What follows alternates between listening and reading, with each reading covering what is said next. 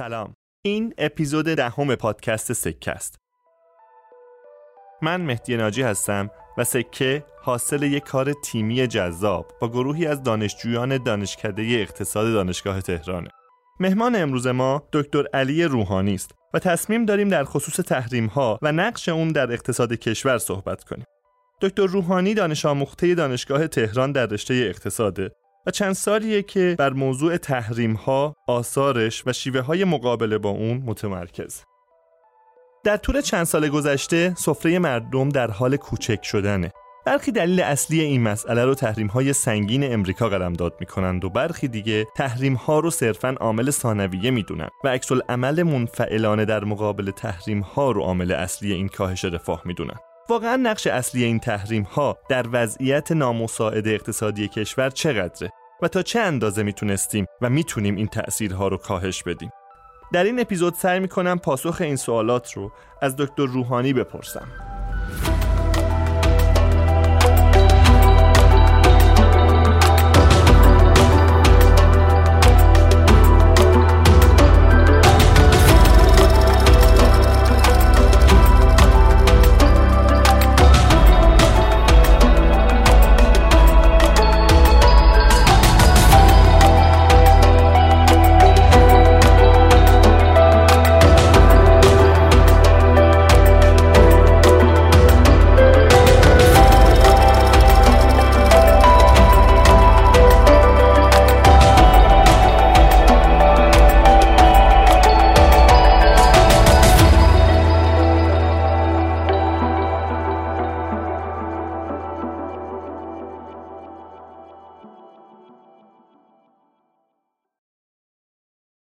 آقای روحانی، بعد از موفقیت مذاکرات ما در برجام، تصویری که به مردم ارائه شد از آینده اقتصادی خیلی تصویر روشن و رنگارنگی بود. گویی مردم باید انتظار روزهای خیلی جذاب و امیدبخشی رو بکشن، ولی خیلی سریع این مسیر برگشت. حتی وعده هایی که داده شده بود که کل ساختمان تحریم ها فرو میریزه، دیدیم که خیلی قوی تر و جدی تر از قبل برگشت. داستان این تحریم ها چی بود؟ ببینید، برای پاسخ در واقع فرمایش شما باید اول یه مروری بکنیم روی اینکه تحریم ها چی بود که بعد توی این مذاکرات این تحریم ها حالا یا فرو ریخت یا ترک خورد یا دست نخورد. وقتی میگیم تحریم یعنی هر گونه محدودیتی که توی روابط خارجی ما ایجاد بشه.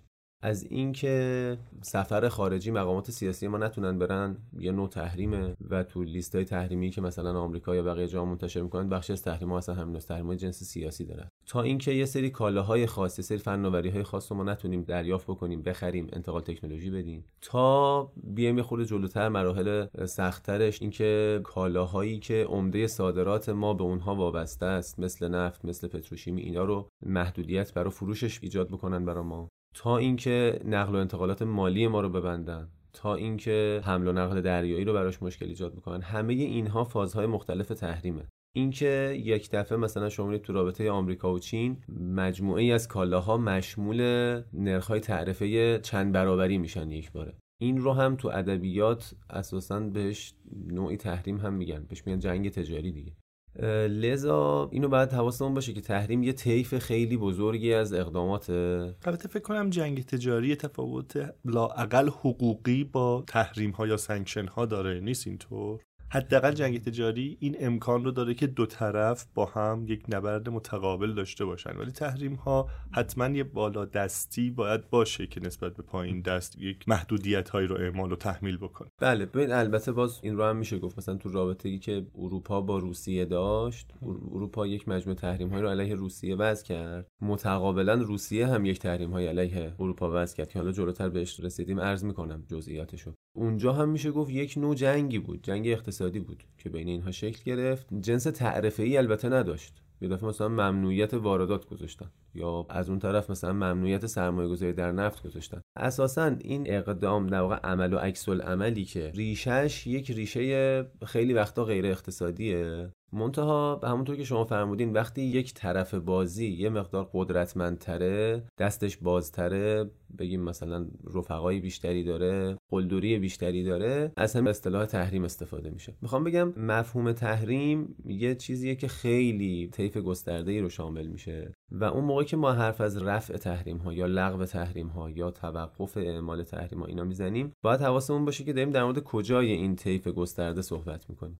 این نکته اول. نکته دوم این که خب تو برجام چه اتفاقی افتاد؟ ما تو برجام اتفاقی که افتاد، طرف مقابل به ما وعده لغو تحریم رو اساسا نداد. بحث این بود که تحریم ها متوقف بشود. اون هم کدوم تحریم ها؟ تحریم های هسته‌ای. تحریم های هسته‌ای هم هیچ تعریفی در نظام حقوقی حداقل ایالات متحده نداره. اتفاقا این نکته هم بد نیست عرض بکنم که بعد از اینکه توافق امضا شد، تعدادی از نمایندگان کنگره به اوباما نامه نوشتن که آقا این چیزی که شما اونجا تو متن بهش اشاره کردید که نوکلیر سانکشنز، این دقیقاً منظورتون چیه؟ قوانینی که ما تصویب کردیم اصلا همچین اصطلاحی توش نیست. شما چی رو می‌خواید بردارید؟ که البته این چیزی بود که همون حین مذاکرات و اینا هم بحث می‌شد. تو همون برجام هم دقیقاً مشخص نبود که چه تحریم‌هایی قراره که برداشته بشه. ضمن اینکه هیچ کدوم قرار نبود لغو بشه.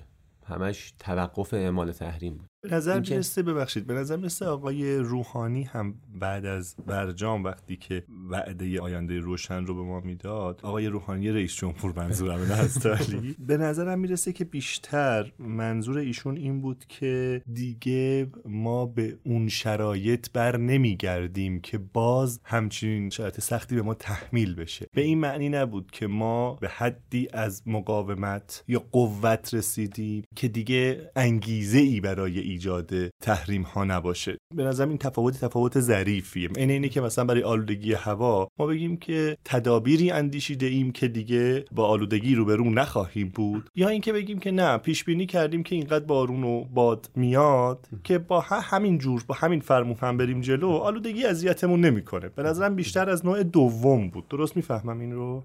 بله دقیقاً. من در تکمیل فرمایشات شما این نکته رو می‌خواستم عرض بکنم که به فرض که اساساً همه تحریم‌ها لغو میشد، یعنی به فرض محال هم از این جهت که اون ساختار حقوقی پیچیده‌ای که برای تحریم‌ها توی طور خاص ایالات متحده طراحی شد چیزی نبود که به خاطر یک توافق هسته‌ای کلاً بذارنش کنار. اساساً طراحی شده برای مجموعه‌ای از اهداف که یکیش هسته‌ایه. خیلی خیلی جلوتر از این حرفا هم با همون ساختار حقوقی میتونن بیان و میخوان بیان و دارن میان. اون ساختار حقوقی به فرض محال که کلاً کنار گذاشته میشد، ما برمیگشتیم به مثلا سالهای دهه 70. خب سالهای دهه 70 وضعیت اقتصادی کشور ما مگر خیلی گل و بلبل بود که ما بخوایم همچین وعده‌ای بدیم که در عرض 2 سال مثلا ما همه چیمون خوب بشه؟ تورممون خیلی کم بود، رشد اقتصادی خیلی کم نوسانی داشتیم، بیکاریمون خیلی کم شده بود. تو یه سری سالهاش این شکلی بود، ولی اینجوری نبود که ما بگیم یک کشور دیگه رفتیم تو 10 تا کشور برتر دنیا. این حرف درسته، ولی حالا به هر جهت روزهایی که درش هستیم روزهای سختیه به لحاظ اقتصادی و احتمالاً نمیشه این رو انکار کرد که بخش قابل توجهی از این وضعیت حاصل همین تحریم هاست و اگر این تحریم ها به هر دلیلی برداشته بشه، حداقل این فشاره از ما برداشته میشه. اجازه بدید من اینجوری در واقع عبارت رو اصلاح بکنم که اگر تحریم ها برداشته بشود، ما میتونیم برگردیم به اون روزهای خوشی که نفت میفروختیم و پولشو میخوردیم. اگر این به لحاظ اهداف مردم، اهداف نظام، اهداف دولت، اهداف در واقع اون چیزی که به عنوان آرمان دنبالش هستیم اینه که دارایی کشور رو خورد بفروشیم و خرج امور روزمره‌مون بکنیم، خرج حقوق کارکنان دولتمون بکنیم که خیلی هاشون کارم نمی‌کنن، خرج واردات بکنیم و بخوریم، اگر هدف اینه، خب آره، تحریم ها اگر برداشته بشه ما میتونیم دوباره نفت بفروشیم و حالا تا 20 سال، 30 سال، 50 سال، نمیدونم چقدر، کارشناسا باید بگم، که نفت داریم میتونیم همینجوری به این زندگی مصرفی بدون تولید خودمون ادامه بدیم. معذرت میخوام ولی شاید عبارت انگلوار رو بشه براش استفاده کرد که ما الان از اون موقعی که نفت شروع شد به استخراج و سهمش جدی شد در درآمدهای دولت، از خیلی بالا که نگاه بکنیم کشور ایران رو، این شکلیه که داره از زمین نفت در میاره و از اون طرف هم داره کالا وارد میکنه. داخل کشور چه اتفاقی، چه پروسه‌ای داره طی میشه روش، پروسس‌های خیلی خیلی محدود. تولید جدی داخل کشور نمی‌بینیم، با همون پول نفته که داریم ارتزاق می‌کنیم. خلاص اگر منظور اینه که تحریما برداشته بشه اوضاع خوب میشه، منظور اینه، خب بله. و نکته مهمش هم اینه که میتونیم نفت بفروشیم. ببینید به نظرم یه سوال جدی نقطه مقابل نکته شماست. من این رو میفهمم و میپذیرم که اگر که تحریم ها برداشته بشود ما لزوما روزگار خیلی خوب و خرمی نخواهیم داشت، ولی احتمالاً اون فشاری که فعلا رومونه برداشته میشه، اون موقع میشه حالا با اصلاحاتی وضعیت رو بهتر کرد. چیزی که میخوام بهش برسم اینه که حداقل تو اون دوره‌ای که ما به شدت آسیب پذیریم به دلیل وابستگی بسیار زیادمون به درآمدهای نفتی، احتمالاً عاقلانه‌تر این باشه که گزک ندیم دست کسایی که با اونها مقابله سیاسی یا ایدئولوژیک داریم. مشخصاً دارم در مورد انرژی هسته‌ای صحبت میکنم. شاید یا شما احساس نمی‌کنید که انتخاب انرژی هسته‌ای به عنوان فناوری پیشرو در اقتصاد کشور ما دقیقاً و صرفاً به همین دلیل که گزک میداد دست امریکا انتخاب درستی نبود و چه بسا ما میتونستیم با یه انتخاب دیگه‌ای اون اصلاحاتی که مد نظر شماست، اون زندگی انگلی اصلاحات رو انجام بدیم، اون زندگی انگلی که مد نظر شماست رو اصلاح کنیم، بهش خاتمه بدیم و با یه تأخیر یکی دو دهه‌ای بریم به سمت انرژی هسته‌ای اگر که یک انتخاب ناگزیر. من در مورد ابتدا مقدمه فرمایشات شما نکته عرض بکنم. ببینید این که ما مسائلی که الان درگیرش هستیم چقدرش ناشی از تحریمه، این خودش باید خود باز بشه.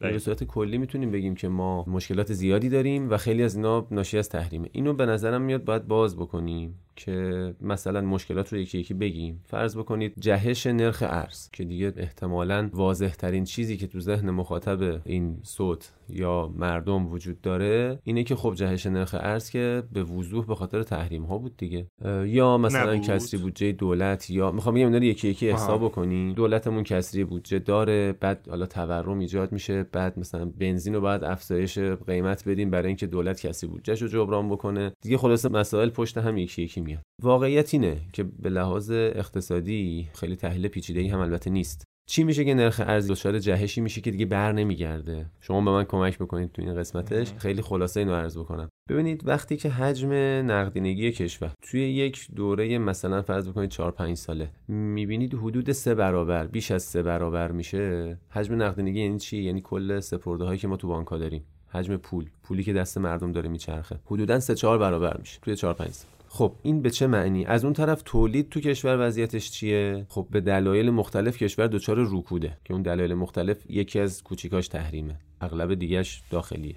دچار رکوده یعنی چی؟ یعنی تولید اتفاق نمیفته تو کشور. یعنی نرخ رشد تولید ما مثلا هر سال 3%، 4% این شکلیه. یعنی در عرض 3-4 سال ما تولید کشورمون شاید مثلا 20% افزایش پیدا میکنه، منتها حجم پول کشور 4 برابر شد. خب شما این اقتصاد رو براش باید انتظار داشته باشید که قیمت همه کالاها و خدمات و دارایی‌ها به صورت میانگین توش همون 3-4 برابر بشه. چه تحریم باشید چه نباشید، چه شوک خارجی داشته باشید چه نداشته باشید، چه دولتتون عوض بشود چه نشود. ببین اینا جزء یه جوری میشه گفت سنت اقتصاد، سنت الهی اصلا شما اینجوری بگید که وقتی حجم پول شما 4 برابر میشه، ارزش کالاهایی که دارید تولید میکنید و دارایی‌هایی که در کشور دارید همونقدر میمونه، قیمت این اجناس تقریبا به تناسب اون رشد پول رشد میکنه. خب البته یک کمی اگر قصه رو از واقعا یه مرحله جلوتر شروع بکنیم شاید بشه باز به تحریم ربطش داد. اونم کسری بودجه است. یعنی دولت ما به شدت وابسته است به درآمدهای نفتی. اگر که از مسیر تحریم درآمدهای نفتی کم بشه با کسری بودجه روبرو میشه. اگر این کسری بودجه پولی بشه در واقع نقدینگی ما افزایش پیدا میکنه و در واقع میرسه به اون قصه که شما تعریف کردید. یعنی اینجوری هم میشه قصه رو گفت که تحریم ها خودش میتونه یه عامل جدی باشه برای همون افزایش نقدینگی، جهش نرخ ارز و افزایش تورم. ببین این مثال 4-5 ساله رو که من زدم دوره‌ای که تقریبا ما تو بخش زیادیش مسئله برای فروش نفت خیلی نداشتیم. مثلا 93 اینها دیگه ما از 93 دیگه در واقع موانع فروش نفت ما شروع شد به کم شدن و ما میتونستیم نفت بفروشیم. کسری بودجه ناشی از نفروختن نفت نبود، کسری بودجه بود که یه جورایی ساختاریه. دستگاهی ما دوست دارن بیشتر خرج بکنن، اینورم درآمد نداریم. اون بحث کسری بودجه رو جداگونه در موردش بحث بکنیم. من عرضم این بود که وقتی شما نرخ رشد حجم پولتون 3 برابر میشه در عرض چند سال، تولیدتون تقریبا همونقدر میمونه، انتظار جهش قیمت رو تو همه در واقع کالاها و خدمات و دارایی‌ها باید داشته باشید از جمله ارز. و این رو نمیشه واقعا ربطش داد فقط به تحریم. ببینید من اینجوری مثال بزنم که خیلی راحت‌تر بتونم منتقل بکنم. شما دارید یک اتاقی رو شیر گاز رو توش باز میذارید، بعد یه نفری میاد یک کبریت میندازه تو این اتاق و اتاق منفجر میشه. شما میگید که علت انفجار اتاق چی بود؟ اون چوب کبریته بود. خب بله، اگه چوب کبریت نبود منفجر نمیشد. ولی یه خورده عقب‌تر و ریشه‌ای‌تر که نگاه بکنیم، اگه شیر گازو باز نمیذاشتیم انفجار اتفاق نمیافتاد. یه کبریت که هیچی، یه بسته 100 تایی کبریت هم مینداختن تو اون اتاق اتفاقی نمیافتاد. واقعیت اینه که ما با ساختارهایی که داخل کشور، ساختار اقتصادی که درست کردیم داخل کشور و با تدبیری که نداریم برای اقتصاد، این تدبیر نداشتن هم ربطی به این دولت و اون دولت، واقعیت اینه که نداره. تو همه دولت‌ها این کسری بودجه رو ما داشتیم، وابستگی به نفت رو داشتیم، مشکلات نظام بانکی رو داشتیم. خب میگم کلمه تدبیر فقط خاصه این دولت نیست. با تدبیری که برای مدیریت اقتصاد نداریم، باعث شدیم که اون شیر گاز تو اقتصاد ما بازه. هر چند وقت یه بار یه نفری میاد یه کبریتی میندازه تو اتاق با هر بهونه‌ای. یه بار بهونه‌اش هسته‌ایه، یه بار بهونه‌اش منطقه است، یه بار بهونه‌اش ولایت فقیه، یه بار هر دفعه یه بهونه‌ای داره. اون کبریت رو با یه بهونه‌ای میندازه، یه انفجاری ایجاد میکنه. بعد حالا خلاصه تلاش میکنیم آتیشو خاموش بکنیم، دوباره شروع بکنیم اجناسی که سوخته رو جایگزین بکنیم، بسازیم اینا، دوباره یکی دیگه میاد. ریشه مسئله چیه؟ اینی که اون شیر گاز رو شما باز گذاشتید. اون شیر گازی که باز هست رو باید بریم سراغش و اون هم اساساً هیچ ربطی به خارجی نداره. در واقع شوک‌های خارجی نداره. اینکه ما بودجمون وابسته به نفته ربطی به شوک خارجی نداره، ربطی به دشمنی آمریکا نداره، ربطی به خیلی چیزای دیگه نداره. حالا دونه دونه میخوام بگم این مسائل رو میتونیم باز بکنیم که اون شیرهای گازی که ما باز گذاشتیم تو اقتصاد و اقتصاد رو داره مهیا میکنه برای انفجار، اینا چی هست. من مقدمه عرضم این بود. بر این اساس پاسخی که میشه به فرمایش شما داد اینه که درست میفرمایید، ما تو شرایطی که اقتصادمون آسیب پذیر هست باید سعی بکنیم گزک ندیم. ولی به اعتقاد من اون گزک اصلی که داریم میدیم و پیوسته هم داریم میدیم، چه تو دولت آقای احمدی نژاد، دولت آقای خاتمی، دولت آقای هاشمی و دولت آقای روحانی، اون شیر گازهای بازیه که تو اقتصاد ایران کار گذاشته شده و یا زورمون نمیرسه یا نمیخوایم یا منافع ذینفعانی اجازه نمیده که اون شیرهای گاز رو ببندیم. به عبارت دیگه شما میفرمایید اون چیزی که امریکایی ها رو وسوسه میکنه به تحریم احتمالاً هسته‌ای نیست، همون شیرهای، اون به تعبیر شما شیرهای گاز بازه که اونها رو ترغیب میکنه و کشور ما رو خیلی بالقوه مساعد میکنه برای اینکه در واقع متعرضش بشه. دقیقاً، یعنی به شدت وسوسه کننده است دیگه. یعنی شما یک کشوری رو میبینید که شما خودتون رو فرض بکنید توی محلی، زورتون هم خوبه، قلدر محل محسوب میشید. یه نفری رو میبینید که این مطابق همه فرمایشات شما رفتار نمیکنه و خب وقتی این فرد آسیب پذیری داشته باشه، یه مشکلی خلاصه داشته باشه، شما همون نقطه آسیب پذیری رو ابزاری میکنید برای اینکه دائم بهش فشار بیارید. و خب دنیای امروز هم عملاً ابزار اصلی قدرت ابزار اقتصادیه و ضعف مهم ما هم اقتصادیه، بخش‌های مختلف. بسیار خب. حالا سر سوال، در واقع سوال بعدی که احتمالاً اینجا به ذهن میرسه اینه که مرحله دومی که یعنی ما بعد از برجام تحریم‌های اقتصادی داریم چه تفاوت جدی با مرحله اول داشت؟ آیا نمیتونستیم با همون شیوه ها و با همون روش هایی که در مرحله اول تحریم ها رو دور زدیم این بار همین کار رو بکنیم؟ چون به نظر میرسه که این استیصال، یا نمیدونم حالا این واژه استیصال واژه درستیه یا نه، این آسیبی که در حال حاضر در این شرایط داریم متحمل میشیم در واقع در دوره قبل از برجام در این وضعیت قرار نداشتیم. ببین من یه خود رو فرض فرمایش شما بحث دارم. از این جهت که بعد از شوک ارزی که به ما وارد شد، ما تقریبا دیگه از اواسط سال گذشته تقریبا بازارهامون به یک تعادلی رسیده بود، اینجوری بگیم. نرخ ارز تقریبا توی یک بازه نسبتا معقولی کنترل شده بود که تو اون قسمت اول عرایزم هم گفتم این جهشش ریشه توی رشد نقدینگی چند ساله ما داشت، نه فقط اون شوکه. بعد از اینکه ما اون جهش رو سپری کردیم دیگه تقریبا خیلی از آیتم‌های اقتصادی داشت توی اون محدوده تحت کنترل پیش میرفت. مهمترین جایی که فقط درست کنترل نشد به اعتقاد من، یکی کسری بودجه دولت بود که خب باید در موردش صحبت بکنیم، نمیدونم این برنامه جاش هست یا نه، که چه گزینه‌های متعددی پیش پای دولت ما وجود داشت برای اینکه این کسری بودجه به خاطر وابستگی به نفت رو کنترل بکنه و نکرد. که خب اون رو به تحریم بی خودی نسبتش ندیم، به اراده خودمون و در واقع بی ارادگی خودمون ربط پیدا میکنه. و یکی هم که در واقع اولویت دوم رو شاید پیدا بکنه توی اثرگذاریش رو شرایط فعلی، نظام بانکیمون بود که اون قسمت ارزیش خوب کنترل شد، ولی اینکه نظام بانکی پشتیبانی از تولید بکنه، تسهیلات بده به واحدهای تولیدی، تسهیلاتش انحراف پیدا نکنه تو بازارهای سفته بازی، اینها، اون رو هم ما توش به شدت ضعیفیم. باز اونم ربط به خارجی نداره، یعنی ربط به تحریم نداره. من میخوام بگم اون فرضی که در واقع فرمایشات شما روش سوار شده به نظر من قابل خدشه هست، از این جهت که این وضعیتی که الان ما درگیرش هستیم رو نمیشه فقط به تحریم ربط داد. نه درسته، ولی علالقاعده یعنی به نظر میرسه که شما هم خیلی اساساً وزنی برای تحریم قائل نیستید. یعنی من این رو درک میکنم که تحریم همه ی قصه نیست. به نظر میرسه شما هم وزنی برای تحریم توی شرایط فعلی قائل نیستید. آیا درست میفهمم صحبتای شما رو؟ ببینید، من عرضم این نیست که تحریم هیچ وزنی نداره ها. وزنش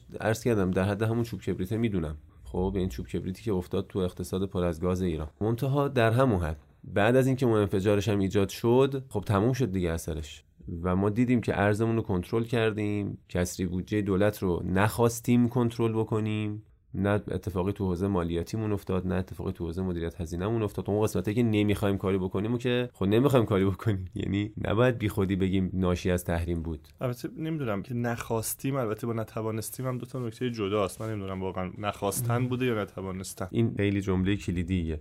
ببینید، اینکه نخواستن یا نتوانستن و یه جورایی هم برمیگرده به اون سوال قبلی شما که بهتر نبود ما این حرکت‌ها رو، حرکت هسته‌ای رو یا چیزای دیگر رو میذاشتیم بعد از اینکه آسیب پذیری‌های اقتصادمون رو رفع کردیم، شیرای گاز رو بستیم بعد. ببینید، واقعیت اینه که اینو باید بیایم دیگه تو لایه اقتصاد سیاسی ایران بحثشو بکنیم. یعنی چی؟ یعنی اینکه وابستگی به نفت کی میتونه کاهش پیدا بکنه، یا از اون طرف یه خورده رو زمین ترش گروه هایی که معافند از مالیات هایی که همه جای دنیا داره گرفته میشه و ما نمیگیریم، در واقع مالیات از فعالیت هایی که ضد تولیدند، مثل سفته بازی، مثل معاملات املاک، مثل معاملات کلان املاک، نه معاملاتی املاکی که من و شما انجام میدیم، یا گروه هایی که درآمدهای کلان دارن و معاف از مالیاتن، یا مالیات خیلی پایین میدن، یا اساساً شفافیتی که توی اقتصاد ایران نیست. اینها کی میتونه درست بشه؟ کی ما اقتصادمون رو شفاف میکنیم؟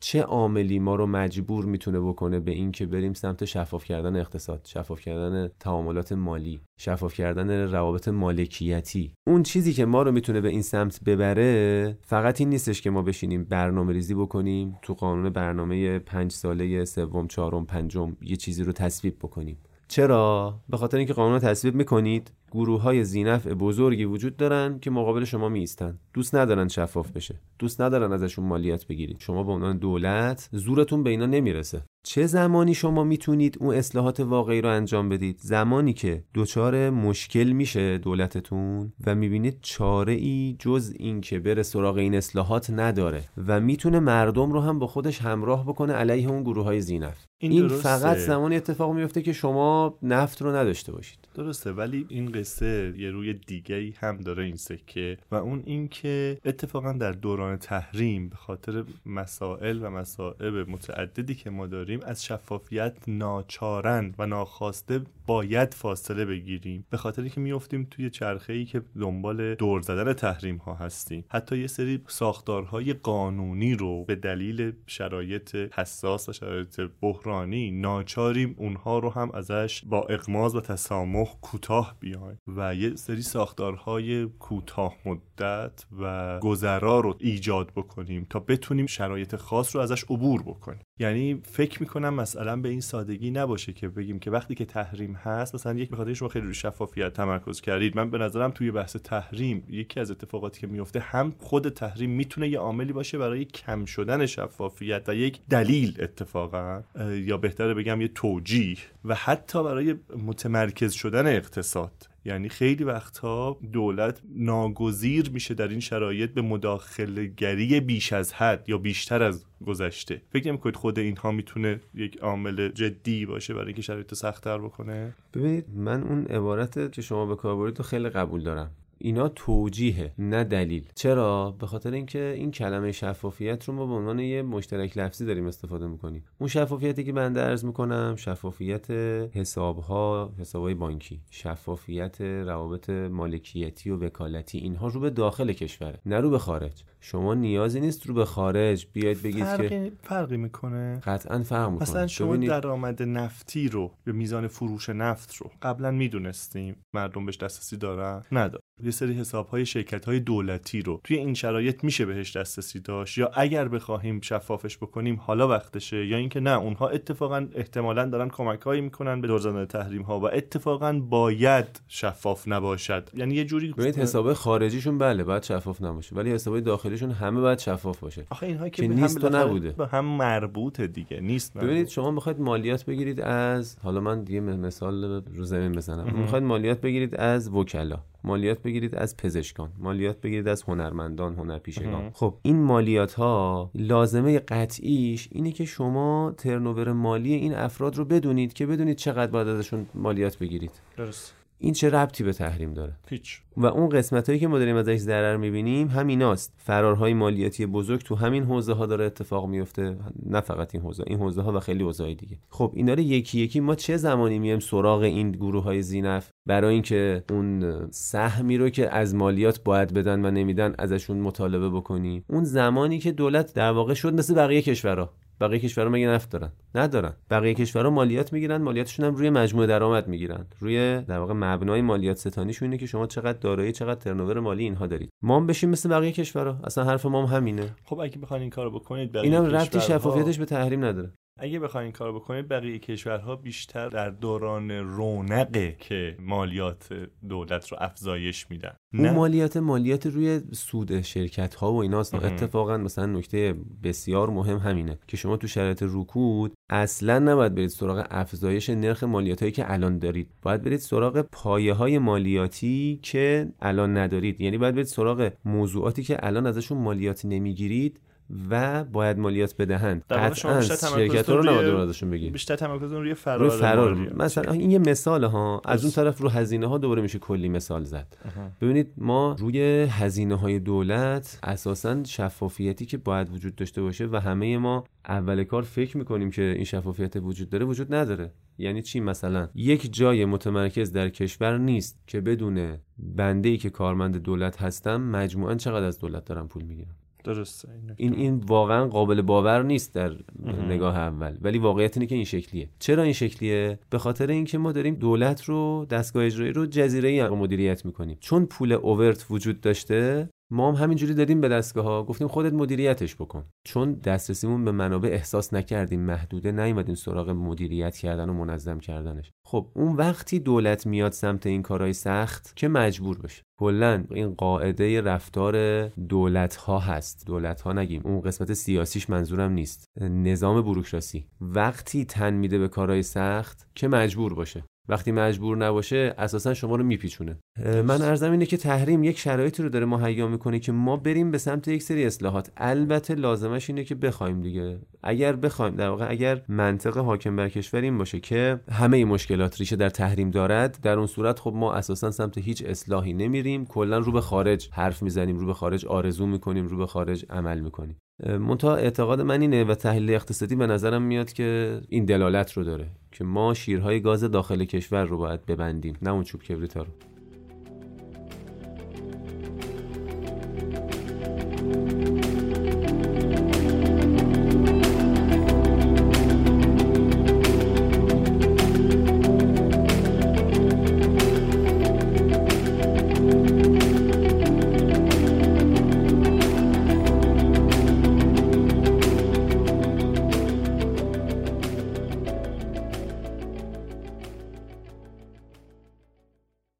خب اجازه بدید برگردیم سر موضوع اصلیمون که تحریم هاست. وقتی که ما حرف از تحریم میزنیم مشخصا داریم از چی صحبت میکنیم؟ وقتی که میگیم ما تحریمیم، توی چه حوزه هایی ما در واقع تحریم شدیم؟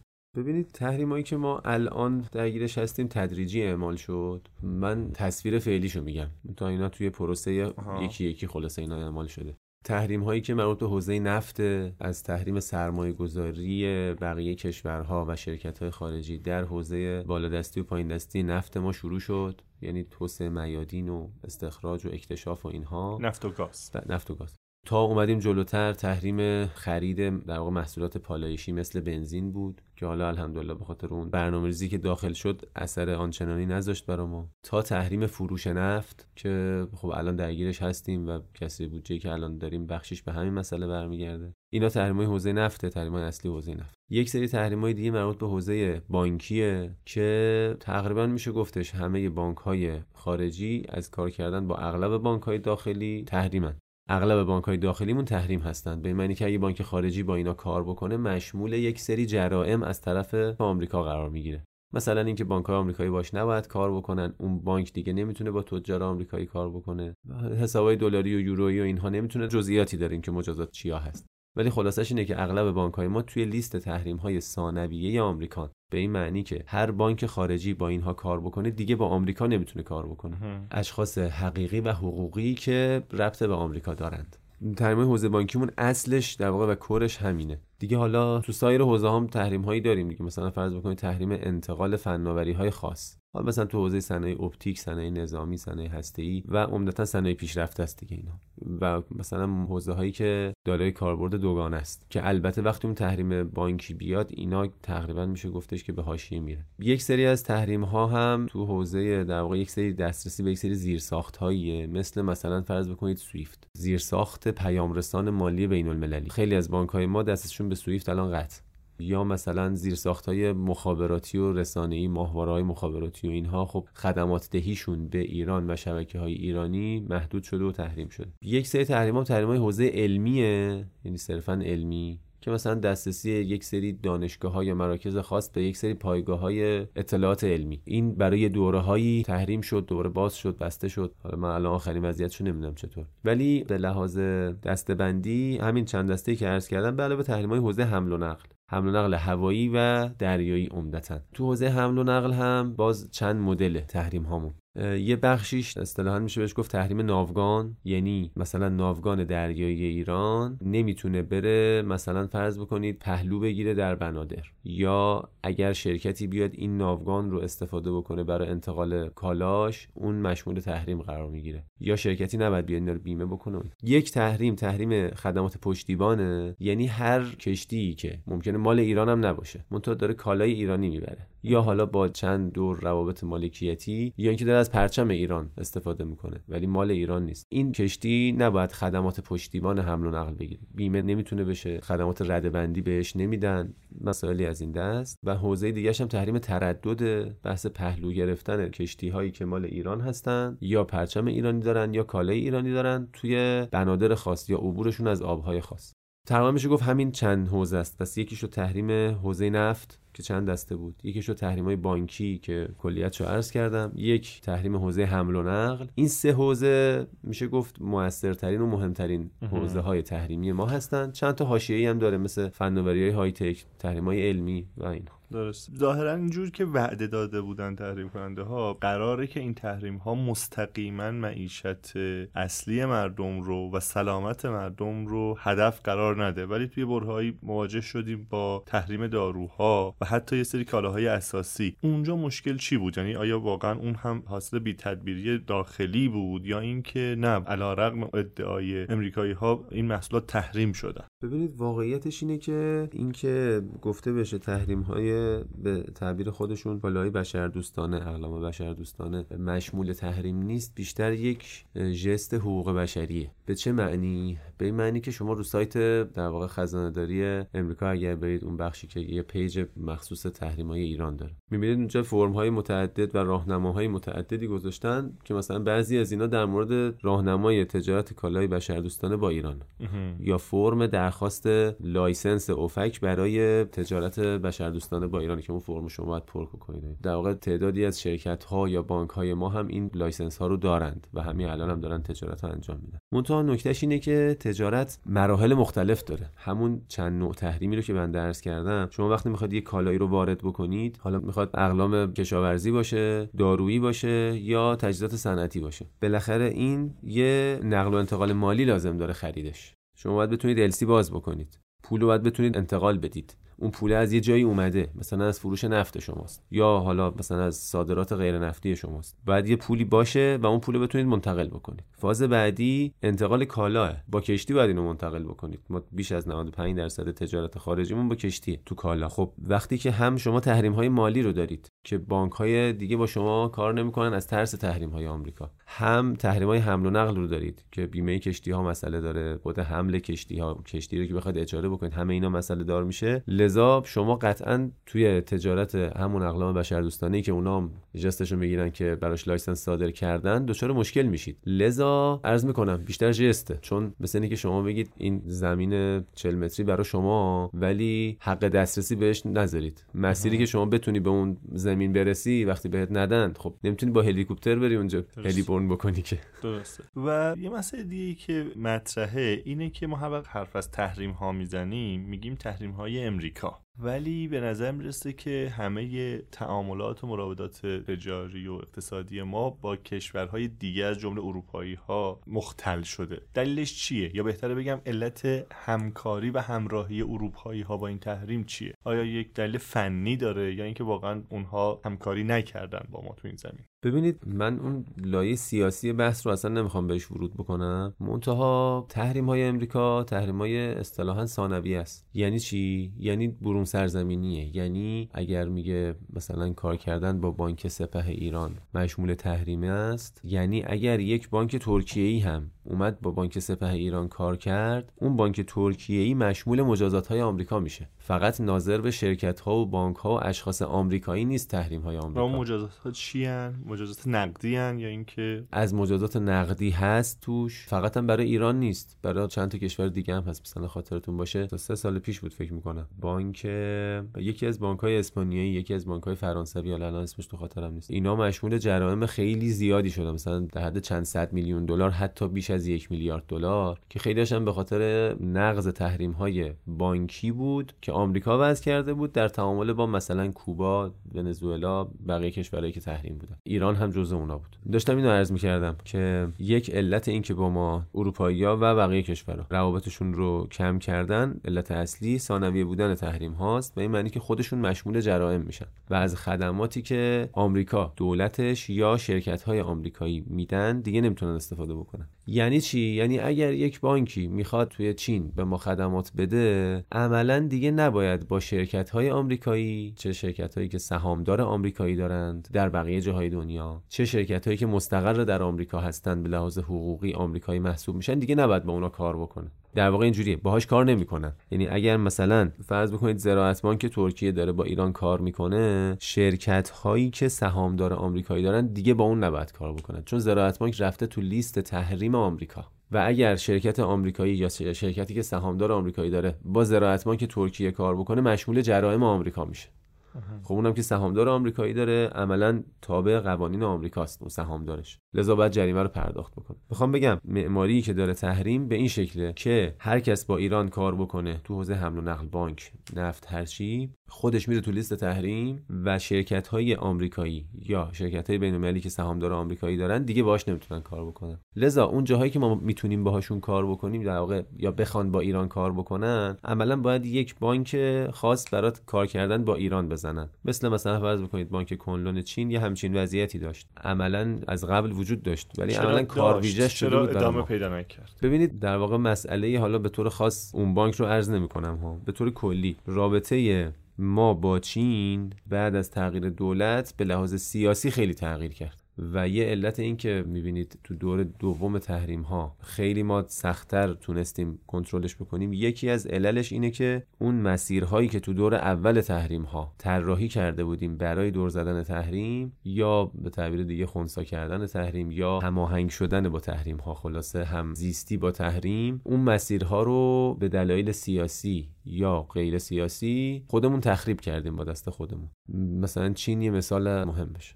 اون مسیرها رو ما تخریب کردیم یا اینکه دیگه توی دوره دوم تحریم ها به خاطر اینکه حالا احتمالاً تفاوت ماهوی داشت با دوره اول، اون مسیرها دیگه کاربرد قبل رو نداشتن. پس اجازه بدید من اینو یه خود کلی‌تر بحث بکنم. تفاوت دور قبلی تحریم‌ها با دور جدید چی بود؟ دور قبلی که میگیم منظورمون تحریم‌های سال 88 عمدتاً، یعنی اصلش از 89 تقریبا شروع شد تا 92 و دور جدید تحریم‌های از 97 به این طرف دیگه است، 96. خلاصه از اون موقع که خروج آمریکا کلید خورد اواخر 96. تفاوت ماهویشون چی بود؟ ببینید من واقعیت توی جنس قوانین تحریمی هرچند تغییرات فنی کردن و سختگیرانه تر شدند البته، منتها تفاوت‌های اصلی رو اینا می‌بینم. یکیش اینه که اراده ی طرف مقابل برای بستن مسیرهای دور زدن تحریم خیلی محکم‌تر شد. تو دور قبلی تحریم ها به نظر میاد اساسا خودشون میخواستن که یک مقدار این شیر باز باشه برای اینکه انگیزه مذاکره وجود داشته باشه، یعنی بالاخره تا ته قضیه نمیخوان برن. منتها تو این دوره به صراحت خودشون هم اعلام میکردن که ما میخوایم تا تهش بریم. یعنی یه تفاوت تعامل طرف مقابل و اون بود. تهش چیه؟ مثلا اهداف براندازانه یا آره، اینکه تغییر رژیم؟ اون چیزی که خودشون بیان میکردن که همین بود، یعنی انقدری به وضعیت حاکمیت دولت و نارضایتی مردم انقدری پیش بره که به براندازی ختم بشه، که خب حالا تخیل بیشتر. منتها میخوام بگم یه تفاوت این بود. یه تفاوت دیگه توی مدل تعامل ما بود، به این معنی که تو دور جدید ما خیلی شاید خوشبینانه تر و شاید کسلتر و بی‌انگیزه تر و منفعلانه تر تعامل کردیم با تحریم ها. یعنی چی؟ مثلا چند تا مصداقشو میشه گفت. ببینید که ما برای مدت مدیدی منتظر تأسیس یک کانال مالی با اروپا میشیم و در قبال رفتارهای طرف مقابل هیچ عکس‌العملی نداریم. خب این یک نشونه انفعاله. چه عکس‌العملی میتونستیم داشته باشیم؟ ببینید عکس‌العمل‌ها که خب خیلی زیاد میتونست باشه. یه سریش عکس‌العملای سیاسیه که من اصلا بهش ورود نمیکنم. منتها تو لایه اقتصادی چه عکس‌العملی میشد داشت؟ بلا فاصله بعد از خروج آمریکا از برجام ما اولین گزینمون شد اروپا. خود این محل بحثه. چرا ما اول نرفتیم سراغ بقیه اعضای برجام مثل چین و روسیه؟ اول با اونا بریم ببندیم مسیرهای چه برتری داشتن اونها نسبت به اروپایی ها؟ یه بحث برتریه، مثلا برتری نیست، اینه که سبدهای مختلف داشته باشیم و تخم مرغ تو سبدهای مختلف بذاریم. یعنی همزمان با اروپایی ها با اونها هم وارد. اروپا اگر داره ما رو حالا یا سر کار میذاره یا نه میخواد ولی نمیتونه، به هر دلیلی میبینیم اونجا نتیجه نمیگیریم، احتمالاً بیایم بریم اون کانال هایی رو که لازم داریم با چین و روسیه ببریم جلو در حد رفع نیاز. وقتی شما چند تا سبد داشته باشید اتفاقا طرف مقابل مذاکره شما هم این رو میفهمه و خیلی راحت‌تر با شما میاد جلو تا اون موقعی که شما تنها یک گزینه دارید. میگه اینکه گزینش منم هرچی بیشتر لفتش بدم به نفع خودمه، بیشتر میتونم ازش امتیاز بگیرم. یه بحث اقتصادی این شکلی هست. من داشتم اون تفاوت‌ها رو عرض می‌کردم. پس یه تفاوت اراده طرف مقابل بود، یه تفاوت دیگه مدل عکس‌العمل انفعالی ما بود، یک تفاوت دیگه هم این بود که ما توی این دوره جدید همون که قبلش عرض کردم مسیرهایی رو که برای انطباق با تحریم‌ها و برای خنثی کردن تحریم‌ها تو دوره قبلی طراحی کرده بودیم رو یا تخریب کردیم یا بی‌اعتنایی کردیم بهش، یعنی به گونه‌ای حاشیه بردیم. چون دلخوشیمون این بود که ساختار تحریم‌ها فرو ریخت دیگه. هرچند همون موقع هم خودشون ببینید اون موقع که ما اینجا میگیم ساختار تحریم‌ها فرو ریخت، اون طرف هم شاخکش تیز میشه. نماینده‌های کنگره، مسئولین دولت و خزانه‌داری و طرف‌های مذاکره رو برمی‌دارن میارن میگن آقا اینا چی میگن که ساختار تحریم‌ها فرو ریخت؟ توضیح بدید دقیقاً چیکار کردید؟ و اونجا همه اینا، حالا اون طرف الحمدلله این مذاکرات کمیسیون‌های مختلف کنگرهشون هم فیلمش وجود داره شفاف، شما میتونید همین برید دانلود بکنید. اون تو همون مذاکرات هست که دارن توضیح میدن که نه بابا جان، ساختار تحریم‌ها نه تنها فرو نریخته بلکه ما همون ساختار رو کاملا حفظ کردیم، فعلا فقط استاپ دادیم بهش. هر موقع اراده بکنید شما قانون تصویب بکنید ما دوباره دکمه‌شو فشار میدیم روشن میشه. منتها این طرف ما دلمون خوش بود به اینکه فرو ریخته، به همین جهت ما هم ساختارهایی که طراحی کرده بودیم برای مقابله با تحریم رو فرو ریختیم. هم تو کانال‌های بانکیمون خیلی از کانال‌های بانکیمون رو تخریب کردیم، حتی تو لایه‌های عرض می‌کنم سیاسی تو روابطمون با مثلا چین اقداماتی انجام شد که حالا وارد جزئیاتش نمیشم، منتها باعث بدبینی طرف مقابل شد و باعث شد که اون موقع که ما دیگه دوباره نیاز داشتیم اونم با سستی اومد جلو. هرچند حالا الان باز وضعیت ظاهرا بهتر هست دیگه. یعنی عرض می‌کنم بعد از اینکه اون شوک ارزی رد شد دیگه ما تونستیم این تعاملات رو یه مقداری سامان بدیم. در مورد تجربه سایر کشورهایی که در واقع دچار تحریم شدن بیشتر اگه ممکنه برامون توضیح بدید.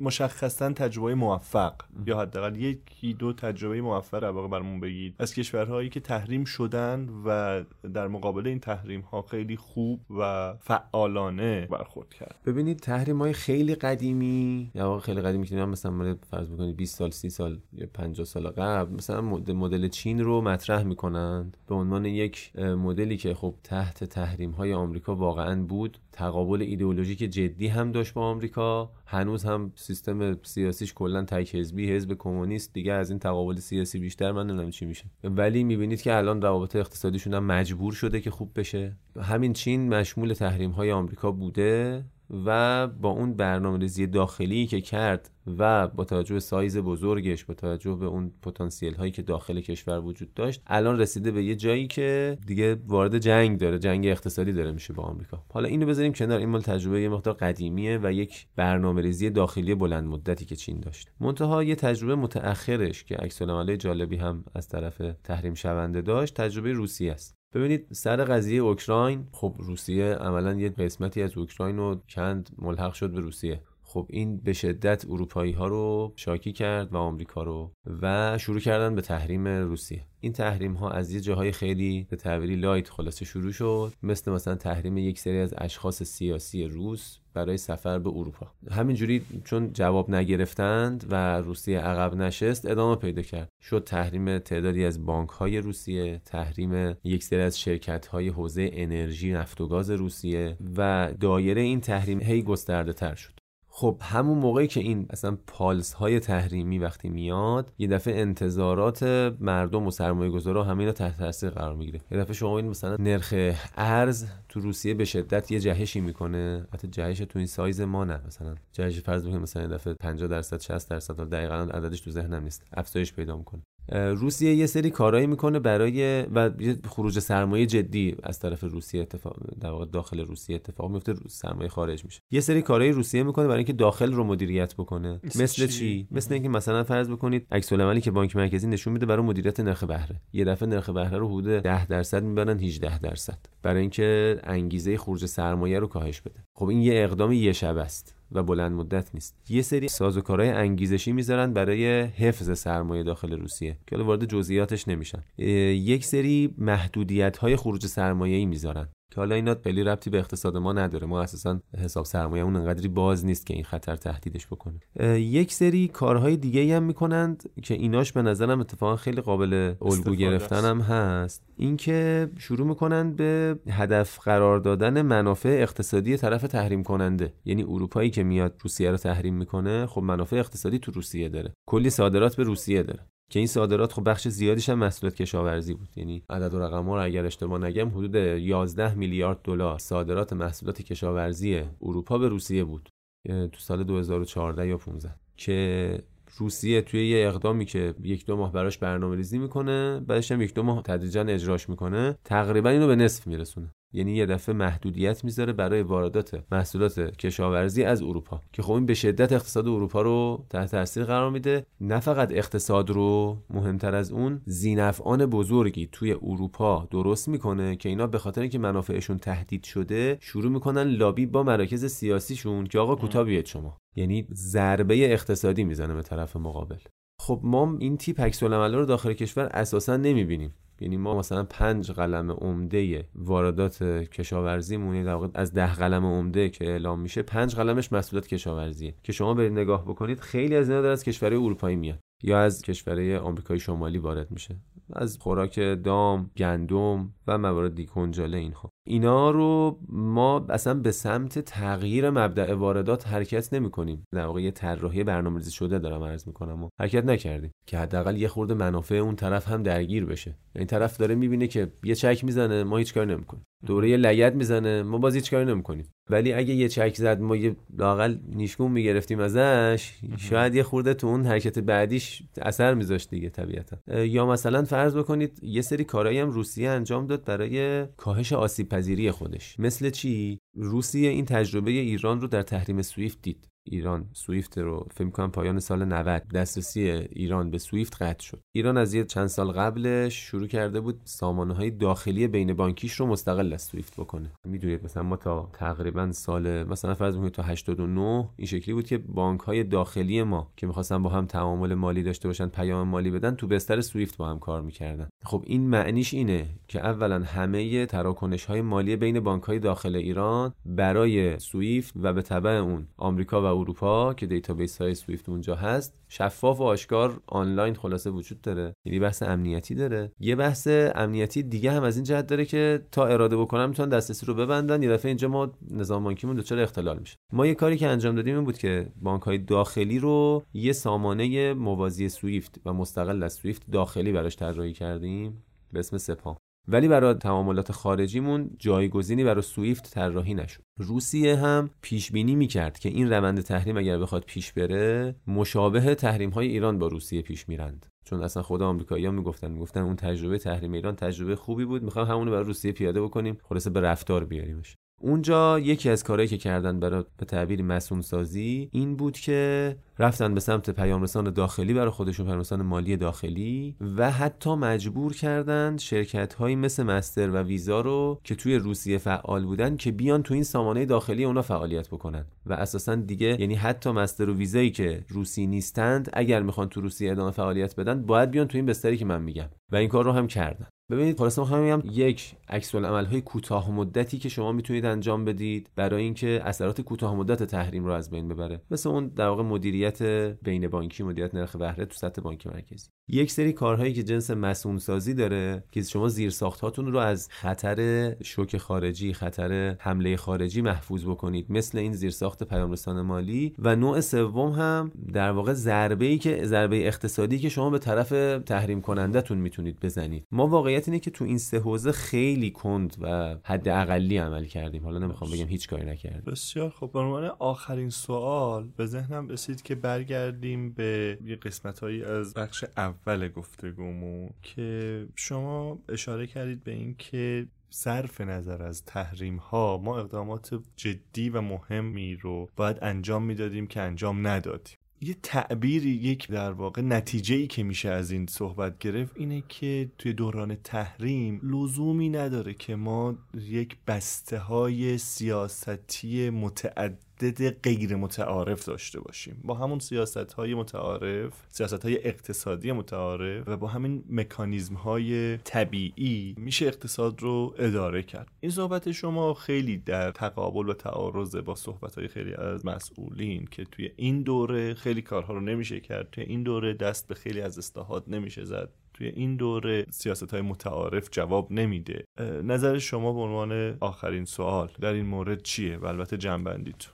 ببینید یه موقع در مورد همین امروز داریم صحبت میکنیم، امروزی که شوک ارزی رو پشت سر گذاشتیم، قیمت‌ها به طور متوسط نسبت به سال 96 تقریبا 3 برابر شده، مسکن به شدت گرون شده، همین حدود 3 برابر جهش رو داشتیم مثل ارز، به تبع همون رشد نقدینگی، اینا همش ریشش تون و خب اینا حجم زیادی از نارضایتی ایجاد کرده. بعد این مدل اجرا کردن اصلاح قیمت بنزین رو داشتیم که خب خودش دوباره کلی مسائل ایجاد کرد. بعد از چند سال کشور دچار بیکاری و در واقع رکود جدیه، نرخ بیکاری هم بالاست، رشد درآمد سرانه اونم به شدت پایینه. یه موقع الان داریم این حرفو میزنیم که خب یه پاسخی من میدم، یه موقع دیگه داریم در مورد شرایط صحبت میکنیم که حالا مثلا یه 2 سال که اصلا نگذشت از برجام، زمزمه خروج آمریکا از برجام داره میاد، ولی شرایط اقتصادی خیلی نامساعد نیست. حتی بگیم شرایطی که برجام رو امضا کردیم و دلمون لااقل خوشه که یه ثبات کوتاه مدتی ما داریم. اون موقع هم همچنان تحریم ها هست ولی متوقفه.